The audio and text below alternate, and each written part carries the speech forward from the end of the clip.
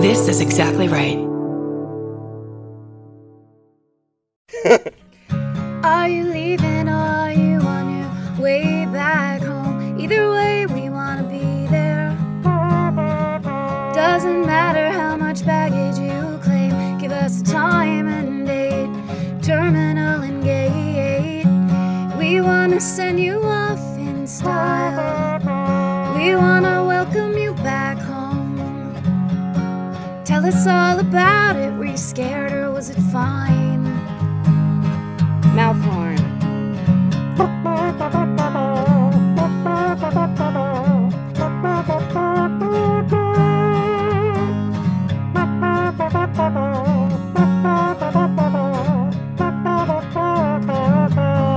Do you need a ride? Do you need a ride? Do you need a ride? Do you need a ride? Do you need a ride? Do you need a ride? Do you need a ride? Do you need a ride?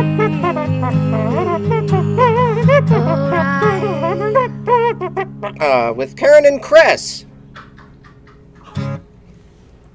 Welcome to Do You Need a Ride? This is Chris Fairbanks, my guest and co-host. He's pulling double duty.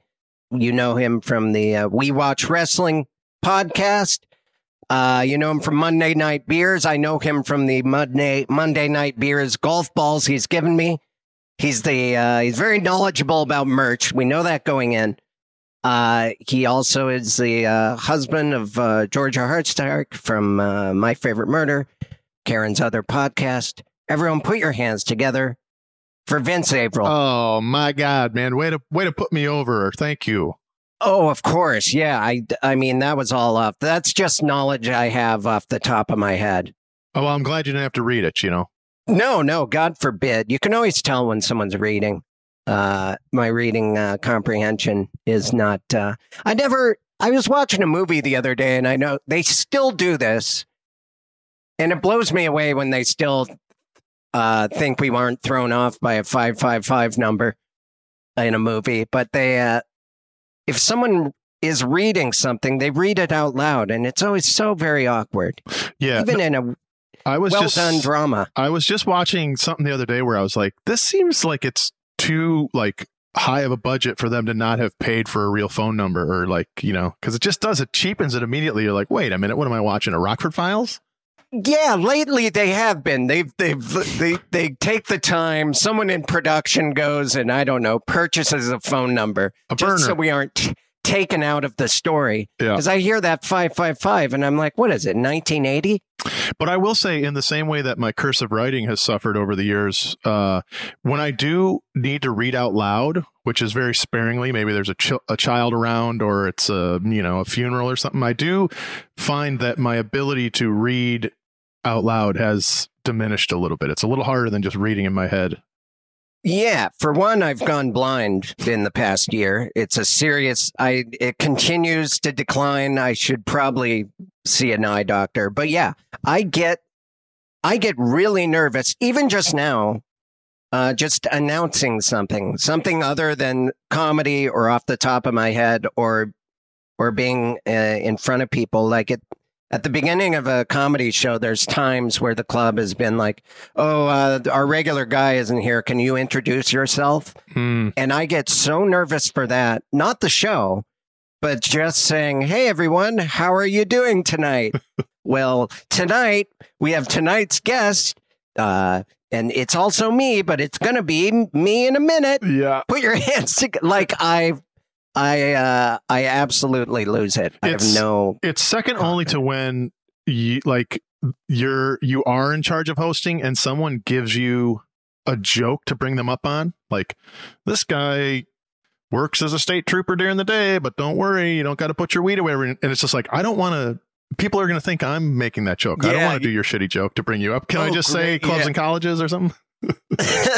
It's funny. When I first started in Austin, I was nervous to go to the open mic. My very first couple times, I went up, and for some reason, I guess because I had grown a mustache, I went up as an off-duty police officer. I thought that would be and all my jokes were cop puns about Miranda rights. I met a woman named Miranda. Everyone, though, thought I was an actual cop. I had everyone convinced that I was a police officer, and then I started showing up in my plain clothes. They're like, "Are you still an officer?" And I'm like, "That was a joke, please." I think there would be some value to a thesis being done where there's exit interviews at comedy clubs, because I feel like you'd find that people were like, "No, I thought that was all from the top of his head," or "I thought he really does shake babies," or like I just think that a lot of times people believe shit you're saying and you don't even realize it. Yeah, especially now, every comic is supposed to be open about themselves and telling the truth and telling stories about their actual life. But when I started, I just wanted it to be bizarre, non sequitur. I wanted to be like Mitch Hedberg, even though I didn't know who he was in the beginning. But as the more I'm like, I don't want anyone to know anything about my real life. This is an escape. Right. But yeah, you don't see that as much anymore. Yeah. You know? There does seem to be that school of thought where if you're not like pulling open a wound, you're not really, giving it your all or something. Yeah, it's a new thing, to the point where when I do stand up, I do my old style where I tell ridiculous, non sequitur, unrelated jokes. And then at halfway through my set, I'm like, okay, these are actually stories about my life. So I'm done lying now. Here's the truth segment, which is, I've gotten away with it, but I don't know if I need to make a decision to stop lying, or if I can just keep doing that, divide it right down the middle. That's what I've... Maybe you don't have to choose, Maybe not. Maybe I just leave them confused about who I really am. I think that's okay. I'm very pleased to see that even off duty, off the golf course, you still rock the headband, which deserves to be rocked at all times. So there's nothing, I'm not saying anything there. Vince and I have gotten to know each other through golf, something that, yes, and my goal has been, and I think I've told you this, I'm not going to dress like a golfer. For some reason, I'm embarrassed to tell people I've been golfing so much. Mm-hmm. Like, I think it's because my mom always saw it as a waste of water and everything, the way I was raised, like it wasn't a pro golf household, even though my dad ended up being a golfer. But I don't want to wear the clothes. And so I've been, just Googling 80s tennis wear. I think that's the look I want. I'm not going to dress like a skateboarder. Another thing I used to be embarrassed and didn't talk about, but now it's cool. Now that I'm in my 40s, skateboarding is cool. You're no longer being beat up for it outside of the shop and stop or whatever. Yeah, it used to be you go to the shop and stop with your crew. Mine was the Front Street Mob, and you just wait for trucks filled with angry cowboys to Dude, even in suburban Detroit, I remember skating in the Kroger parking lot, and more than once a dude in a pickup truck literally like coming through the lot trying to run somebody over, or at least make you think he was gonna. Yeah, if I knew, and they would say terrible things to us, and now it's been replaced by a pickup truck. Even the last time I was in Montana, things have changed so much that the new heckle from a cowboy in a truck is do a kickflip. That's what they yell now. The most encouraging, like, oh, I'll try. Thank you.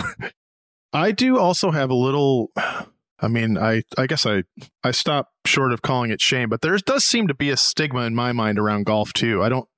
I've just started in the last, 6 or 8 months. And it's not something I go around being like, yeah, so I'm golfing now. I got my own bag. And like, there's just something about it that feels like not everyone is going to be on, not to the level of like pro wrestling where I had to keep that in the shadows for a long time. Totally. Yeah. But I've just, I have these activities where I'm like, I don't need to tell anybody about that right now. No one cares about that. And the problem is I'm thinking about it so much now that I want to talk about it, and I have to make myself not talk about it. The saving grace there has been I'm rarely around anyone. I have not adjusted to America thriving again, right? Other than going to skate parks and golfing. To the point where I think the first time I showed up in like a polo shirt just sort of by chance. And I think like right away, CJ was like, oh, this guy's got the full golf kit on now. And I was like, fuck, I don't want, like, that's not what I'm trying to do. I don't want to look like a golfer, man. I just want to hit the ball a little bit. I'm telling you, I am going 80s tennis with it. Yeah. That's a look that I'm nostalgic for. I literally Googled Andre Agassi headband, and then I just shorts and everything. I mean, I have a lot of it in my queue here. I'm just waiting to some of that nice light lycra, some neon colors.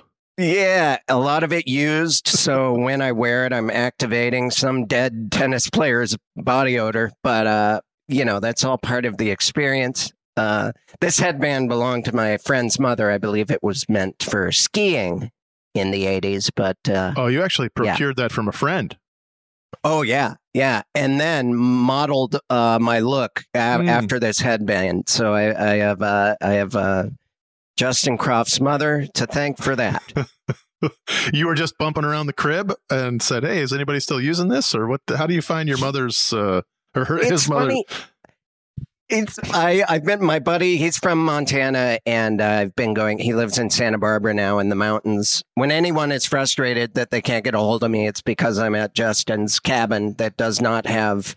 I mean, it's a nice house, but it doesn't have Wi-Fi or phone service, so I call it a cabin. Okay, because of that. But sometimes I get nervous when friends my age are willing to suddenly give things away. Every time I go there, he's like, do you want this hat? Do you want this bike? It makes me worried that they're saying goodbye in some way. I'm like, wait, what's going on? I don't know if I can accept this. How have you been feeling? Are you happy? Yeah. But yeah, we've just been giving each other things. I gave him a painting. He's like, my mom used to wear this headband. Here you go. And it did mean a lot because it was his mom's. But yeah, little did he know. Up at the cabin, I picture the the chest like when Chevy Chase gets stuck in the attic in Christmas Vacation, and there's just his mom's old clothes, some old movies. Headband is procured.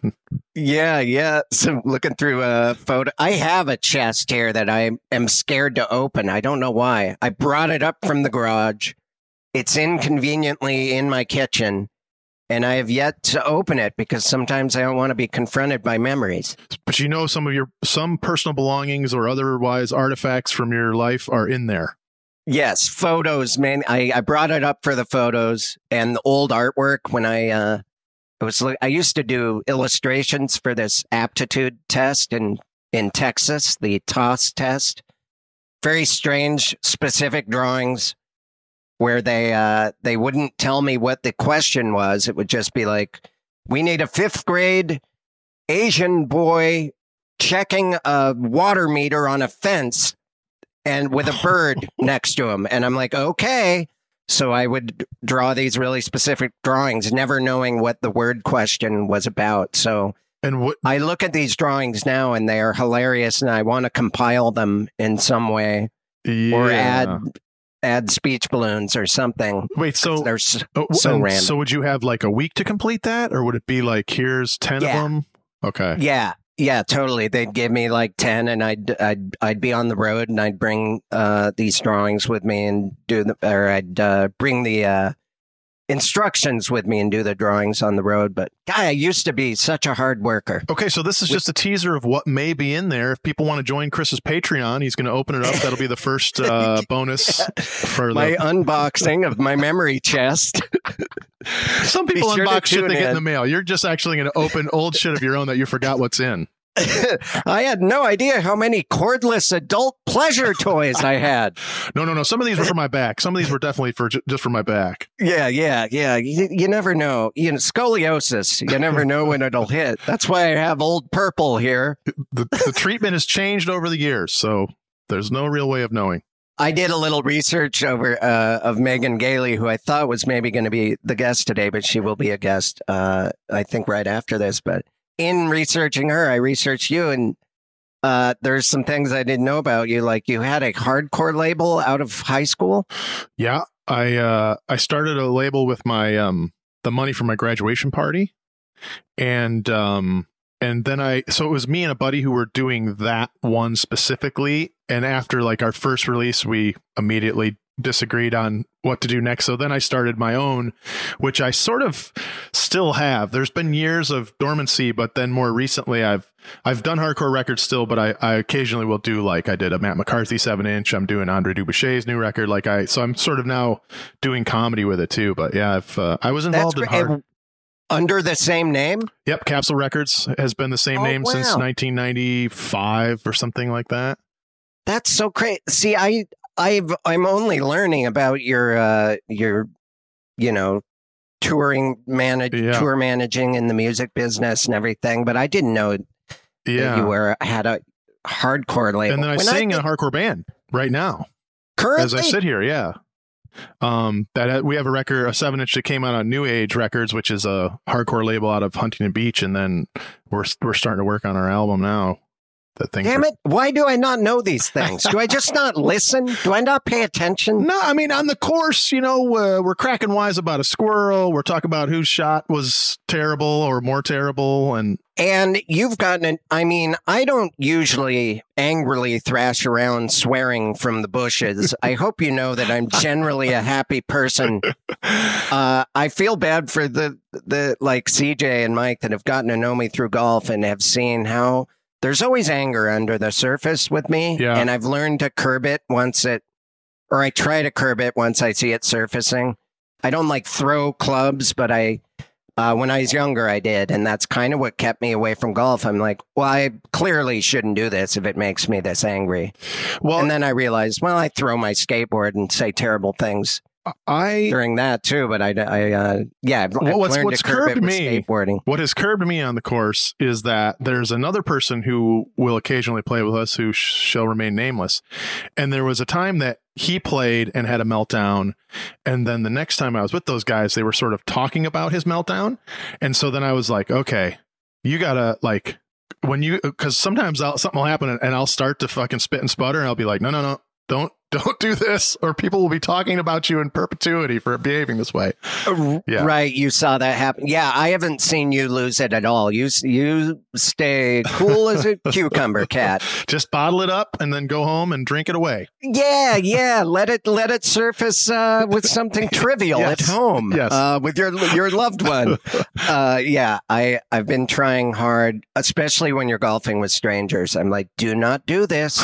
Do not say those words. Do not scream them. You just met this guy. Right. But as things begin to fall apart, and then I've also seen you suffer from your bag actually falling over, sometimes more than once. And it's like, at that point, it's a fucking, we got a 4-alarm fire going here, like, how can you not be upset? I remember specifically, I was cursing myself out, and then my bag fell over and all the balls rolled out and all my tees and my seltzer spilled everywhere. Yeah. I'm like, okay. Yeah. Now it's hilarious. When things get that bad, you have to actually You got to pull back a little bit. Yeah. Yeah. When I think hardcore music, though, I think of Straight Edge. Yep, which I was. Okay. For a long time. Is that pretty common with hardcore music? I mean, it's definitely a sect or a portion of it. Is straight edge, and then there's and I think there's a lot of styles of hardcore that kind of overlap. So right, but straight edge is certainly a population of it, but then there was also hardcore to me, and I think I might be wrong, but it is a specific part is a band from DC, and those bands are Bad Brains, Fugazi, and there's another one that's a Minor Threat. Minor Threat, is of course, yeah. Which, so those are all hardcore bands. I mean, I would think when you skated, you probably sort of at least passed by some hardcore, right? Oh, of course. Yeah. I'm a big fan of Fugazi and a very big fan of Bad Brains, which led into me. I was into other like Fishbone and this band 24/7 Spies that was kind of like a light version of Bad Brains. Yeah. And but yeah, I didn't there wasn't like a scene that wasn't just generally punk rock, Right. where I knew straight edge. Everyone in Missoula, Montana drank at shows. Like, Yeah. drinking was a big part. And I think there was always older guys that were sober sitting in the back somewhere. But I didn't know much about hardcore as a separate. Because it's division also of like, music. to me, like punk and hardcore, they do sort of, intertwine. Because like some of the bands that are considered like skate rock, like Agent Orange or The Faction, like yeah. that, to me, it's like that's still hardcore, even though it's like a little more melodic and it like the style is different in some ways, but that's the thing. It's like when you start to try to figure out what everything is, sometimes, it becomes difficult to. And the only way I ever learned about, I mean, you don't see this kind of music when you're a kid on MTV. I learned about these bands from skate videos that I would acquire or order on VHS. And that's how Faction is the one with Steve Caballero, Yep. right? Steve Caballero was in the Yeah. Yeah, all that. I would just record from the TV. I would play these tapes on a VCR, hold up a tape player and record it. And then I'd play that recording with the sounds of skateboarding along with it from a boombox in front of my house. And that was it. Yeah. So ridiculous that's how I learned about you had to do what you had to do, because you either had like an older brother or someone else's brother or friend who had a tape of stuff that they were dubbing out, or you held it up to the VCR, or on the rare occasion that you had like a weirdo radio station, you could then do the old, put the tape in and try to hit the song when it's on kind of thing. But yeah, I'm so lucky that I had an older sister so a lot of what she was turning me on to, which is what I truly liked. And much like golf, I didn't talk to my friends about it because they were listening to Poison and stuff like that. Sure. But I was listening to The Cure, Depeche Mode, all that stuff an older sister would hand down to you. But also she did what she thought she needed to do, which is, hey, here's a band that I like, Big Audio Dynamite or Public Image Limited. They have these harder bands that I'm not as into, but I think you'll like, right. The Clash and the Sex Pistols. And so she turned me on to that without actually being a fan. She was a good curator of music for me. Yeah. So I was lucky. Yeah, you have to have an older sibling or access. One of the, I mean, this is a generalized statement, but one of the negatives kind of around hardcore, at least in my experience, and I don't think I'm alone, is that it would become very narrow in like what was accepted, what you wore, what you listened to, what you did, this and that. And so like Led Zeppelin is my favorite band of all time. And I was coming into hardcore with all these other things. And so I remember like my first year of college with the dude who I started the original label with, like there were certain records that I had in another area. And if he was out, I might play him, but it was not going to be it like where if you're flipping through my shit, you're going to be like, oh, what's this? Like, cause you can still come under fire when you're fucking like in college for like liking the wrong thing. It's insane. Oh yeah. All my buddies in college that turned me on to things like Pavement and Built to Spill and all that stuff that at the time we called emo music, but that turned into something completely different. I don't mean like AFI and the scream, right. melodic scream rock, but whatever you call that. Indie, I guess just indie rock. Indie rock, yeah. I privately was listening, to Faith No More and Mr. Bungle and all this, and all my, Cocteau Twins and stuff like that, which I still, that's probably my go-to now. Yeah. Melodic, like shoegazy, shoegaze music or whatever it's called, that the Sundays and stuff like that. And I'm just open about it now. I let people know I like melodic lady music. I just love it. It's so funny. I don't know if you remember, there was like this DJ from the UK in the mid to late 90s, Roni Size. And he was like big for a hot minute. I don't even know if you'd call it drum and bass or whatever.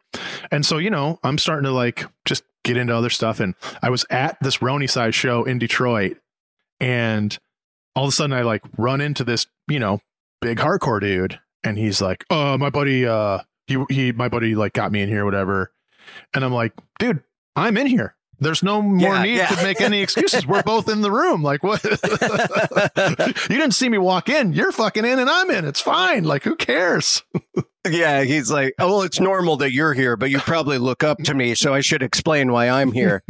Because I should be above this. Right. I'm 3 years older than you. Totally. Yeah. Absurd. But you just got to fucking, it was all the people who were willing to do whatever the fuck they wanted at any stage of life were always the coolest, no matter what ridicule they would take, Yeah. Even my buddy James that I worked with in Austin, he was a screen printer at a shop where I did the art. We became friends really quickly, and he was in a lot of 80s Vegas punk bands. Oh, okay. Like one of his drummers in this band Dropkick was the drummer in DRI. Okay. It was like this crossover, which is the name of a DRI album, but there was that time where it was like he had long hair and he looked like a metalhead, but he was in all these punk bands, and he talks about how he had to hide his love of rock, things like Zeppelin, which to this day he totally is into. Right. So he would seem punk rock because he's in all these punk rock bands. I think it's always been a thing where you have to hide what you really like. 7 Seconds, right? They were from Vegas. Do you remember 7 Seconds? He has tons of. He was also in a band called 5150, and he had all these flyers, and 7 Seconds was all over those. Yeah. All over those flyers and DRI. But man, talk about a guy with stories. Every story he would tell me, because of the era and because it's Vegas, it made me think of that. What's that movie with Matt Dillon? One of his early movies where everyone's riding on BMX bikes. Oh yeah. Only is Over the Edge. Over the Edge, yeah. That was his childhood. Everything. He's like, as a teenager, he's like, yeah, and then my friend stabbed someone, and he went to prison, and there's an HBO documentary about him. And I watched this documentary, and the guy was a scary murderer, but it was his punk rock friend when he was little. He just said he changed a lot over time. Apparently. But yeah, Vegas, just hearing his stories, it made me really glad I didn't grow up as a kid in Sin City. I can't imagine even when you go there now and you sort of travel out of the strip, like maybe even just going to the airport or whatever, I'm always what is this like? I don't. Are you a Vegas guy? Do you like gambling? Yes, I do. But I'm like, I need about maybe 48 hours maximum. Like I don't need to be very long, man. I'll come in and do everything I need to do at its maximum, and then I need to get out. So it's like, I like it every once in a while for a very short period. Yeah, I think I should get into it on some healthy level just so I have something to do when I'm there, or I used to be there a lot. Yeah. For an old writing job I had, we'd go to events there, like, and I'd interview people, but then at night I'm like, I don't know what to do here. I am so careful with money. Yeah. I'm not cheap, but I really feel bad when I slide $20 over to someone, a wheel turns, and then they just take it away, and I'm confused. I would say, and I don't, necessarily want to get called from your sponsor when this all goes to shit for your gambling addiction. But as an introduction, first of all, I never stay anywhere but downtown, because everything is cheaper. The gambling is cheaper. Everything's cheaper. And it's all right together. Like when you're on the strip, it's like hard to even find your way out of some of those hotels. And then you're like, I'll just go to this next one. And it's a mirage. It's like fucking half a mile walk downtown, bunch of stuff right together.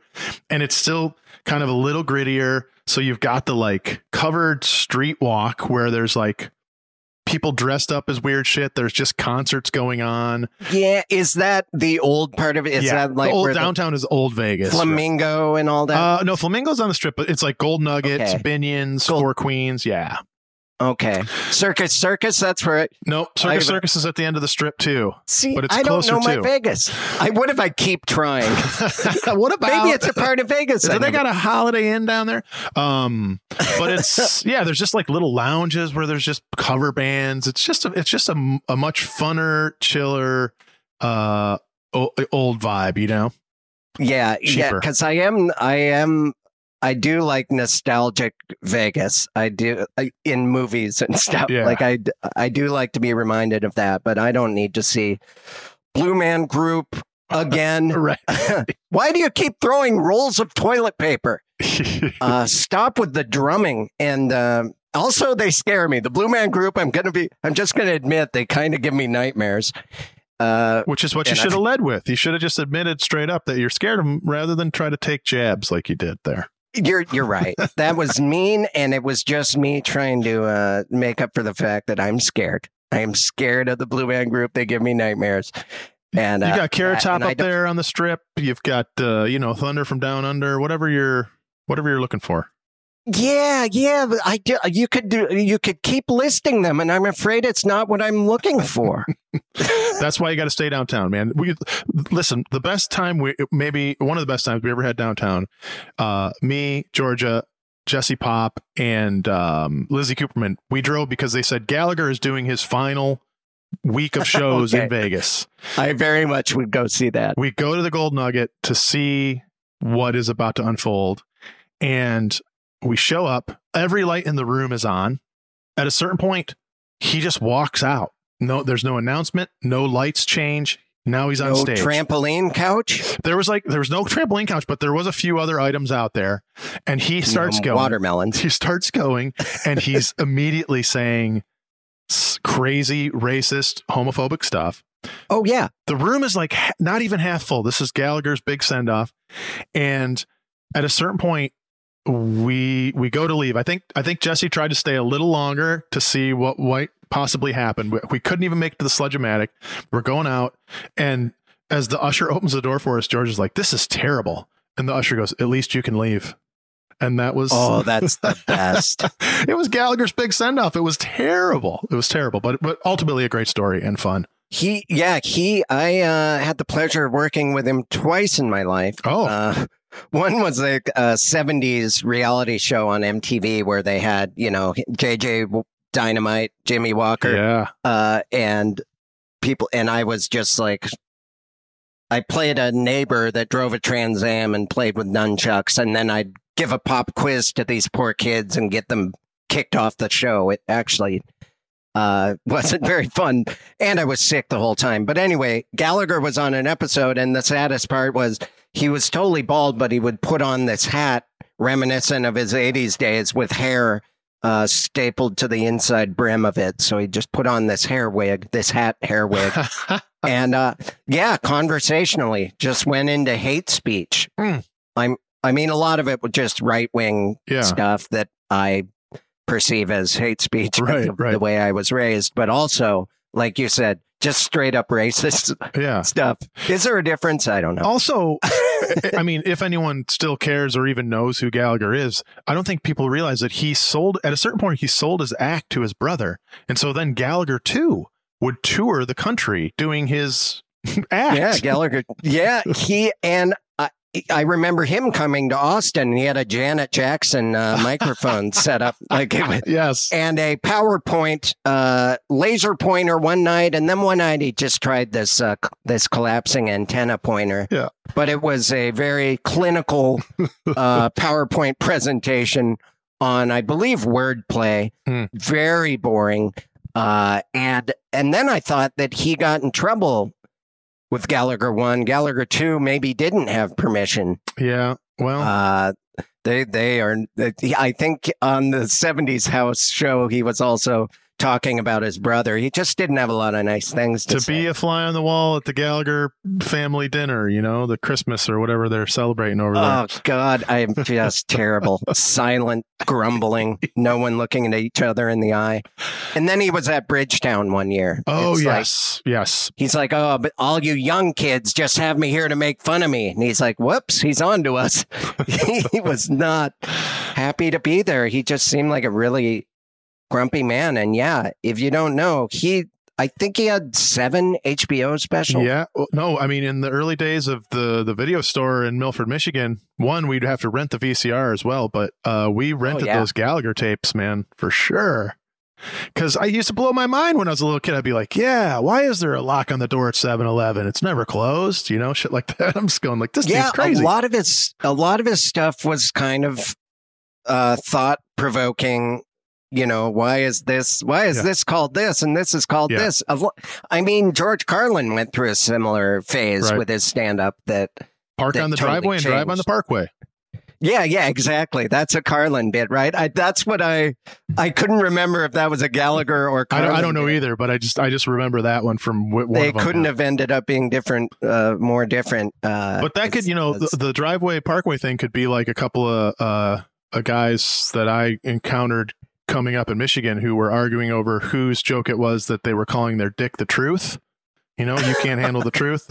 And there was a little bit of heat backstage while they tried to figure out whose joke it actually was. When I was thinking, this might be 100 people's joke, guys. Right? Yeah, I mean, and none of them are the winner. Right? No one's coming out ahead on this. But also, I think you both need to cut it out right now. I want to do a joke where I'm like, what is a parkway? I've never heard that phrase before. Do you think that? I don't know what that is. A British freeway, maybe? Well, I think, you know, if you've got, you know, a nice bit of parkland and the road that goes through it might be a parkway. Oh, okay. Like going to the Sun Road in Glacier Park? It might be a parkway. Although, I mean, you know, it will actually, sometimes it will have that, whatever you call it, the PKWY on the end there instead of RD or ST, things of this nature. Oh, yeah. So it's just like saying boulevard. Right. It could be a terrace. It could be a road. It could be it's just another made up word for something you drive on. I love when on my own podcast I learn things. Finally, that's been bothering me. I'm not trying to ruin your bit, dude, but I'm trying to help you because some people might, you know, find a little break in the logic, I'm not bailing on it. That bit's got legs. that bit's got. Hello, Yellowstone. You have a podcast with our buddy Matt McCarthy. That's right. About wrestling. Mm-hmm. You've probably talked about it a lot every time you're on a podcast, but when did you have had a lifetime, like childhood, where you were into wrestling? Since probably 1985. Are you as freakishly knowledgeable as McCarthy is, where he can take any conversation and somehow weave it into wrestling? Well, so here's the thing. There was a point in history, I don't know if that's changed, but Matt would say that I've forgotten more wrestling than he had watched. Now, I think he's definitely gained on me, and I do know more about wrestling than anything else that I know about. But I think he's a little, you know, I touched on it before. I'm obviously openly a wrestling fan. I love wrestling, but I don't seek to try to jam it in. So I probably have the ability, but I usually try to just, you know, if someone asks me, I'm happy to do a filibuster, but I don't. You're saying Matt kind of forces it. Well, I think Matt shoves it in your face. I think he's a little more willing to just put it in there, which is, you know, I'm not saying it's a negative, but for me, I just like, I have to be very safe and comfortable before I begin to lay it out. And it's Tom Sibley. Is he a regular? So what it was is when we started, it was the three of us, and the dynamic. He's gone. Okay. But the dynamic was at that point that he never watched and didn't know anything. Right. So he would be the guy who asked the questions and all that. But he left a couple of years ago.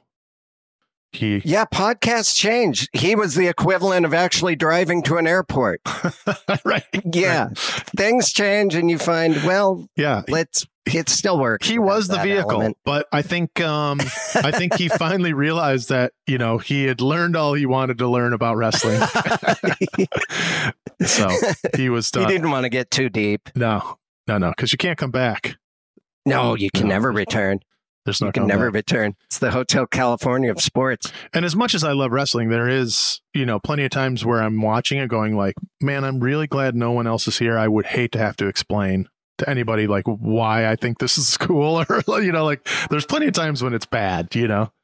Yeah, I just keep those things, golf and skateboarding. They're my private loves. I've stopped trying to turn people on to things. I will defend skateboarding in a way you've had to do with wrestling your whole life, where I'm like, it's not for kids. Here, watch this. Like, I'll pull out visual aids. I'll really, depending on my mood, I have shoved it down people's throats before, but I try not to.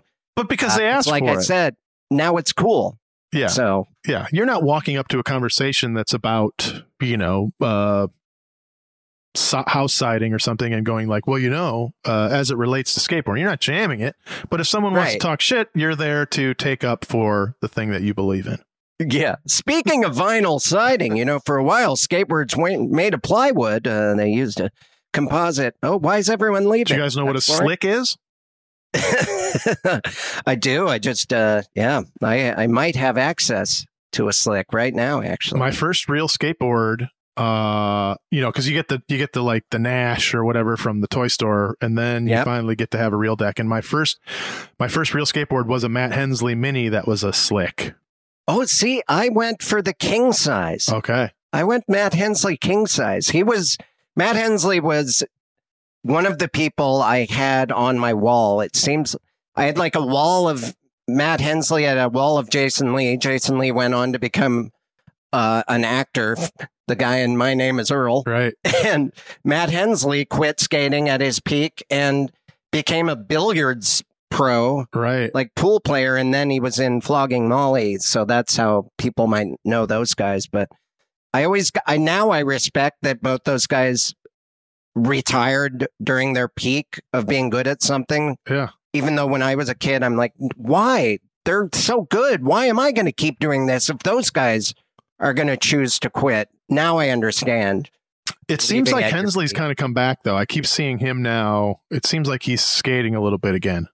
Same with Jason Lee. Oh, yeah. It's at some point you get tired of being a rock star and an actor, and skateboarding perseveres. Also, I never wanted to mention skateboarding on this podcast because I assumed Karen wasn't into it. And then one day I found out that she was a closet admirer of skateboarder. I think she has like a childlike crush on a bunch of pro skaters. And then so all of a sudden we were starting to talk about skateboarding. It was there are entire episodes where we've talked about skateboarding, and the whole time I've known her a decade, and I'm like, I can't believe you know who Milton Martinez is. Like, that's how it started. She's like, I like this guy, Milton Martinez. I'm like, that is a current.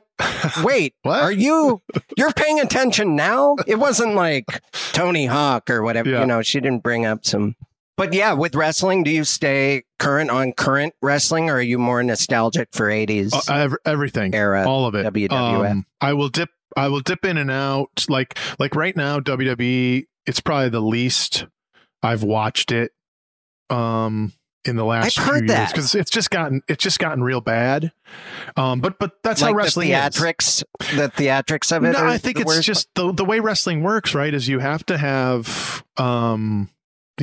people that you can invest in, you like, and then there's a good story, and you want to see the conclusion, which is always them having a fight, I guess. Yeah. And I think that Vince McMahon, who, even though they have writers and everything, he is the most hands-on with every element. He's an old man, and he just has lost the plot a little bit. And so now he's more concerned about, like, this pay-per-view a weekend or two ago, they had zombies around the ring. So at that point, I'm just like, this is, these are two different things. Like if I want to watch zombies, I don't need to see that here. But it's like, so Vince McMahon showed up one day and said, my grandson likes zombies. And then he went to, how we kind of like Lorne Michaels or something like that. Those two are very similar. I've heard many times that they have a very similar personalities, and so so I think that I don't prefer that right now, but there's wrestling in Japan that I'm really into right now. Wrestling in Mexico, there's a second company that runs on TNT. Anyway, so yes, I'm watching current product. I always like to watch the old shit. I watch it all. There was a time that Jordan Morris and I, when we worked at Fuel TV, that network that brought me to Vegas and stuff, we sat in for the Lucha Libre wrestling, Lucha Vavoom downtown. Oh yeah. Mm-hmm. Which what kind of wrestling is that again? It's Lucha. It's Lucha. Yeah, it's like Mexican wrestling. Luchadors. And for a segment, they had me, I was like, yeah, I'll let these guys throw me around. I thought that was a good idea. And they did not hold back. Mostly it was the slapping. I'm like, go ahead and slap me and leave hand marks. But then they started body slamming me. And if you aren't used to being thrown against ropes and then being clotheslined, and you don't know how to fall. Right. I mean, you can learn this from watching David Arquette or his weird ass documentary. I was looking into getting a neck brace. Yeah. Like when it didn't go away for a week, I had bruises. I was really messed up. Like they beat me up. That was for a separate thing. That was, but then Jordan and I guest commentated with, I think, Tom Kinney and Dana Gould, who know how to talk about lucha libre wrestling without saying anything disparaging. Whereas I was just like, oh, that guy's dressed like a chicken. Let me make chicken jokes. And I offended the audience by making light of the characters that they were rooting for. I didn't know the storylines. Yeah. I didn't know. I was just trying to be funny. I'm like, oh, if I'm funny, I'll do well with this. Because I did watch it later. I'm like, wait, that was funny. Why are they throwing things? I did not know what I was getting myself into.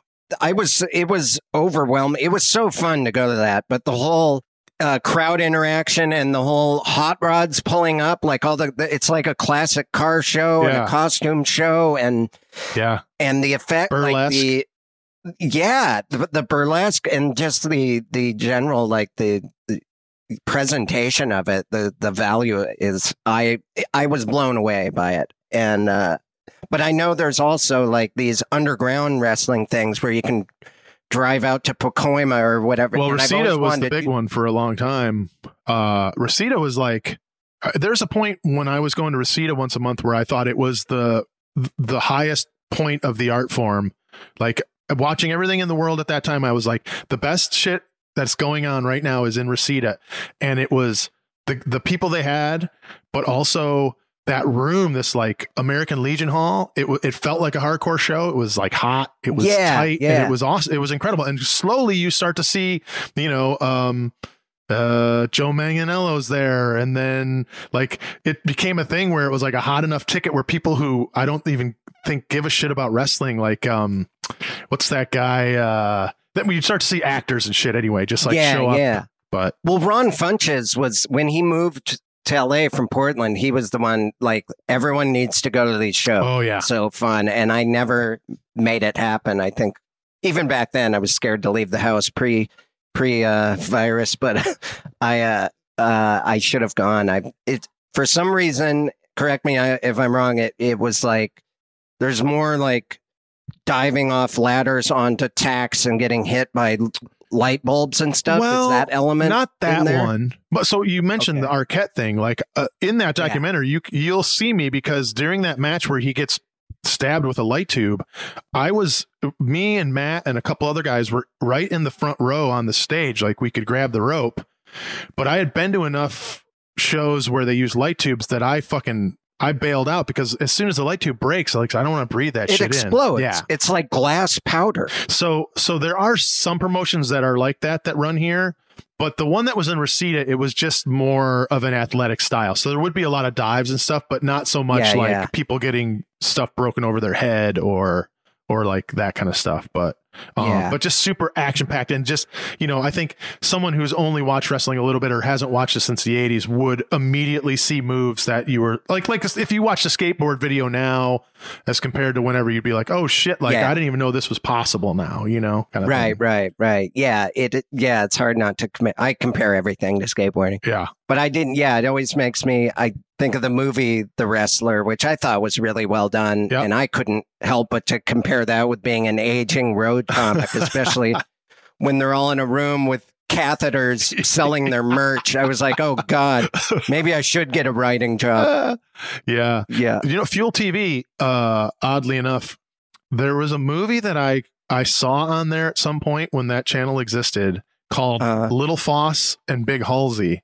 And it's a Robert Redford movie, but it must be a movie that him or someone else has wanted to not have exist. Right. Because I saw it and I was like, holy shit. It's like him and the guy from like, if it's Harold and Maude or one of those, and they're motorcycle racers like in the 70s. And it's a crazy movie. And then I eventually found a like bootleg copy at Midtown Comics in New York or something, but you can't, at least I haven't looked in a while, but it was like, what is it called again? It's called Little Foss and Big Halsey. And like, it's got fucking, Johnny Cash does the soundtrack. Like everything is in place. Wow. But for some reason it's not on DVD. Like it just doesn't, it's not around anywhere. Wow. Did you watch it and maybe there's some off-color jokes in it or something that they're like, no, we can't put this it was out like, I mean, there was a little bit of like, so it's him and Redford's definitely a womanizer, and it's not a very good movie. It's like a buddy movie where they race motorcycles, but there wasn't any in my recollection. I haven't seen it in a while, I don't want to, but I don't recall anything overtly like what the fuck in there, So you're defending this movie no matter what you find. I definitely I'm on board for all of it. Yeah, because I've always kind of been fascinated with Evel Knievel just because he's a stuntman and I kind of respect that. But he's from Butte, Montana, so I always grew up knowing that he was from the town near us, near Missoula. But I found in Walmart a 99-cent DVD starring George Hamilton, the story of Evel Knievel. And so I bought all of them. I'm like, just because it had a ridiculous looking cover, but it was actually a pretty good movie. And it was shot actually in Butte. And there was really specific jokes about the mining sinkholes there. And I don't know if it was a storyline they made up for the movie, but he was like a Robin Hood guy that was robbing banks and giving it to poor people in Butte. I don't know if there's any truth to that, but as you watch it, I realize, the reason no one has seen this is they make light of sexual assault. Like the rape word is in that as a joke so many times that I was like, that's why this is not available anyway. It is riddled with things that you shouldn't and can't say. What about Love at First Bite? You know that George Hamilton movie? Oh, yeah. Wait a minute. Is that the one with Jim Carrey?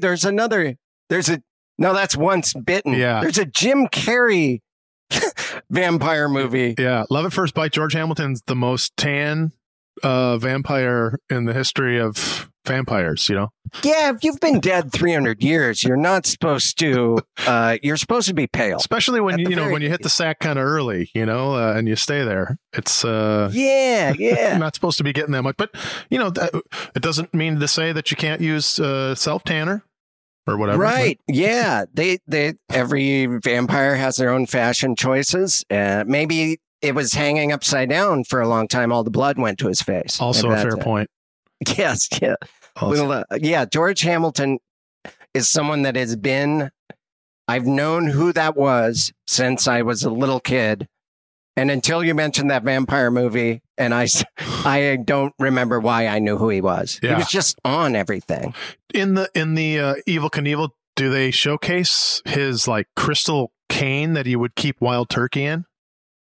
Yes. Yeah. There is specific. That's why that's what I liked about the movie is the specifics in it actually taught me about Evel Knievel. Like he accidentally got into jumping over cars on a motorcycle when a rodeo wasn't doing well. According to this movie, they're like, well, I know how to get more attendance at your rodeo. I'm going to jump this motorcycle over a car. And people, that went really well. You should do more cars. Like it just became, but he was a very unlikable character in it. Yeah. But the early days of thrill seeking. Yeah. You had to find it where you could, the thrills. And sometimes it was at a rodeo. Chad Pastrana would not have had anything to do in those days. They were still trying to figure out what, how to dive off of shit and jump and things. So Evel was on the forefront. Yeah, that Travis Pastrana is maybe the most. I call him Chad. I'm sorry. No, he's a real Chad, though. I mean, when you look at his face, he's a Chad. Maybe even a Chaz. Yeah. Travis is more like, he travels at least. But he's the Tony Hawk of that motocross. Like he can be on a talk show and answer questions and be charismatic, but he is a lunatic. One time, Jordan, the guy I worked with, they did like a thumb wrestling thing as a gimmick. We always had to, and for no reason at all, and I still don't understand it. During the I Declare a Thumb War, he just punched Jordan in the nose. What? And Jordan didn't miss a beat and turned the camera and did the outro for the segment as blood came down of each nostril. And I think we aired it, and it probably scared a lot of parents. But after that, I was like, oh, he's just a thrill seeker. He was trying to seek thrills by punching. He's like, listen, man, I was just trying to get your adrenaline up. Yeah, exactly. I'm an adrenaline junkie, even when it's someone else. Yeah, that guy, after that, he made me nervous all the time. And I always had to be in the same room as that guy. Well, yeah, because you're going like, at what point will he decide it's time to punch me for fun? Yeah, exactly. Yeah, one time in Vegas, I went as a magician, kind of a Siegfried and Roy magician, and interviewed these guys because the Nitro Circus was in Vegas. And all of them wanted to fight me. They didn't know who I really was. I was really in character. And I was like, you guys know that I'm doing a thing right now. I would bail on it and like turn off the cameras. Hey, this is how I really talk. I respect motocross. I skateboard. Yeah. You can stop flexing your jowls and your fists while you talk to me because I'm picking up on how angry you're getting. And then they'd snap out of it. I'm like, okay, back to the magician character. Yeah. And then slowly they'd get wound back up and you'd have to remind them again. Yeah, exactly. Yeah. Remember what I said when we turned the cameras off? I don't have a lot of memory of the previous. I've hit my head a lot. I was just thinking about holding a Roman candle. One of those metal militia guys boxed Dave Mira, a BMX guy that sadly passed away, but they both trained and there was a boxing match. And I think Mike Tyson trained them. It actually ended up being an amazing boxing match. Two guys that a year prior to that had no knowledge of boxing and they got really good. But I interviewed I can't remember the metal militia guy's name, but yeah, at the end of it, he punched me in the stomach. Like I just remembered I got punched by those motocross guys like to punch you during interviews. Man, it's everyone has a different, love language or whatever, but it just seems a little weird that these adrenaline junkies have to physically assault people. It is their love language. That was just how they were letting me know they were somewhat attracted to me. Yes, it reverts back to the earliest days on the playground at recess. Yes, it was like when the girl that I liked used to steal my hat, and I thought she was being mean. Yeah, she really just wanted to kiss me, didn't you, Travis Pastrana? You wanted to kiss me on the mouth, didn't you? He needs to come clean. Other than golfing during this thing, what have you been getting into? Hobbies? No. Let's see, man. Recording the old podcast. I think I've told you, I spent about the first 6 or 8 months, making sure I drank about 15 beers every night. Yeah. And then I realized that wasn't going to be a sustainable hobby for me. Well, Georgia, did she stop? She decided not to. She has for a while, right? Yeah. So she's not doing it right now. So I'm sort of in solidarity at home. I'm not. I do obviously when I golf or if I'm out of the house, which has been good anyway. But so I was definitely because I think early days pandemics, I don't really know what's going on and just stuck at home, so it's 5 o'clock. Let's just do it. I think a lot of people were doing that. It was so similar to my normal life, where I'm just waiting for shows at night that I was right away, and I was scared. I was scared about. I'm like, do I need to outfit my car for traveling across the country? Do I need to buy gas canisters? I'm going to work out. I bought all this gym equipment, rubber bands and stuff. And I was watching videos and I was like, I'm not going to drink. But I was alone. I was kind of going, I didn't have a voice of reason with me, hey, it's going to be okay.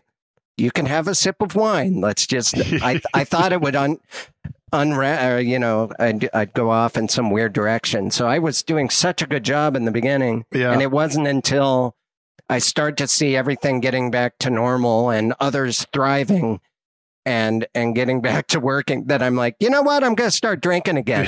I'm going to create my own obstacle. Yeah. I don't know why. Everyone else has sorted it out. Now it's my turn to. Yeah, if other people are doing something, I don't like it anymore. Kind of like Red Hot Chili Peppers.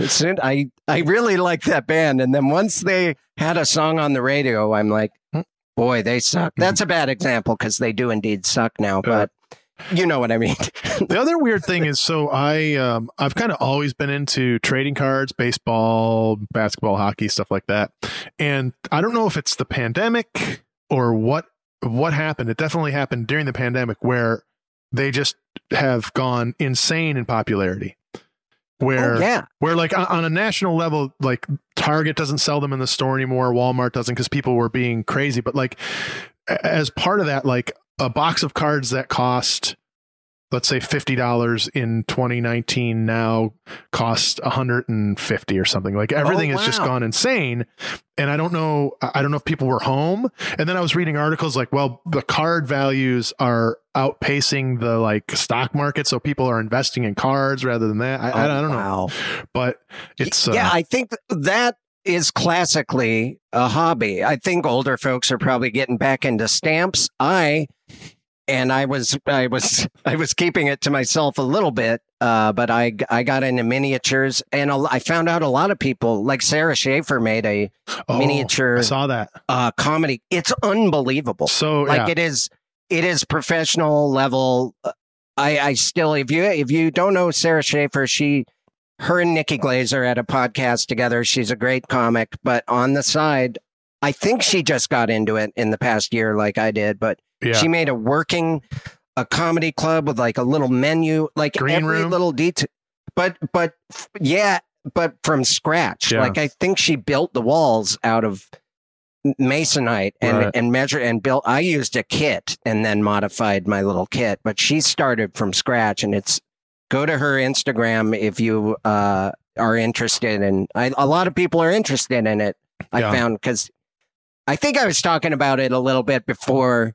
I was into it before the pandemic. I just wasn't actively making stuff, but people were always bringing me tiny little things. Mm-hmm. Here's a little Coke bottle.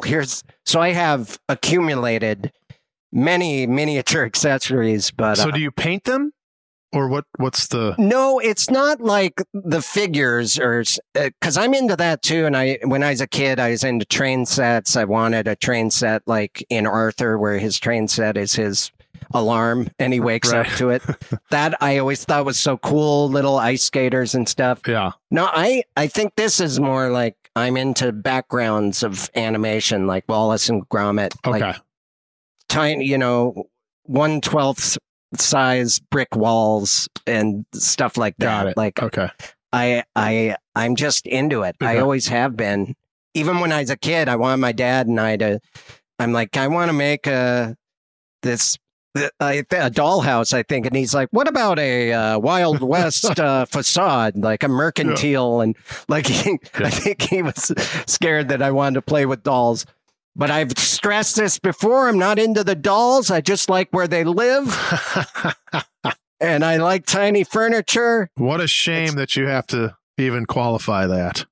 You know what? I don't anymore. I like doll houses. And if someone gave me some dolls, I would maybe position them in the little rooms that I've built and probably enjoy them. Maybe get a little sewing machine and make some clothes.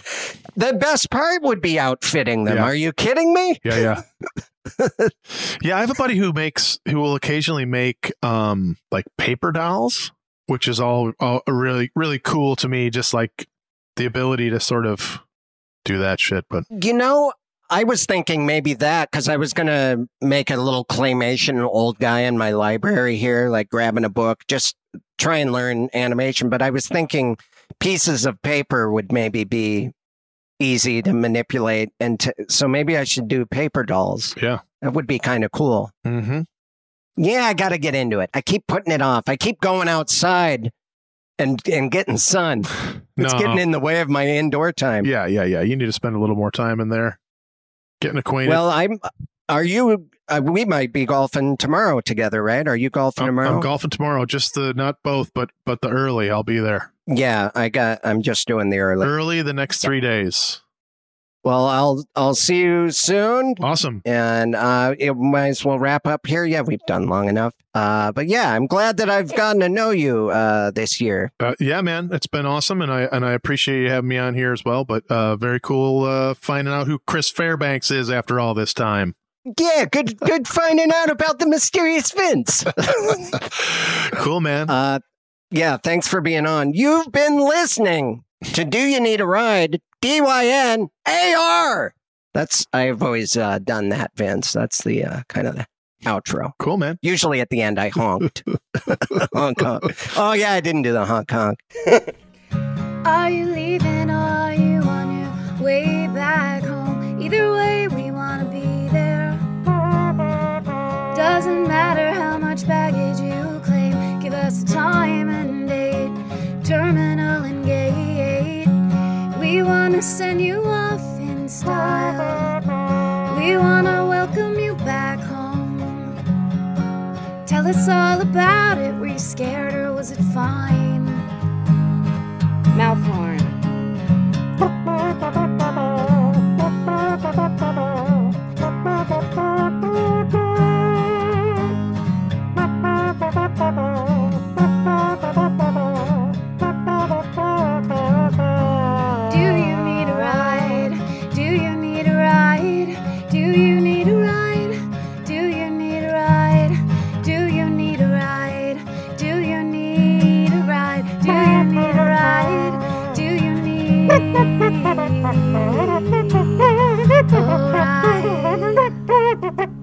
With Karen and Chris.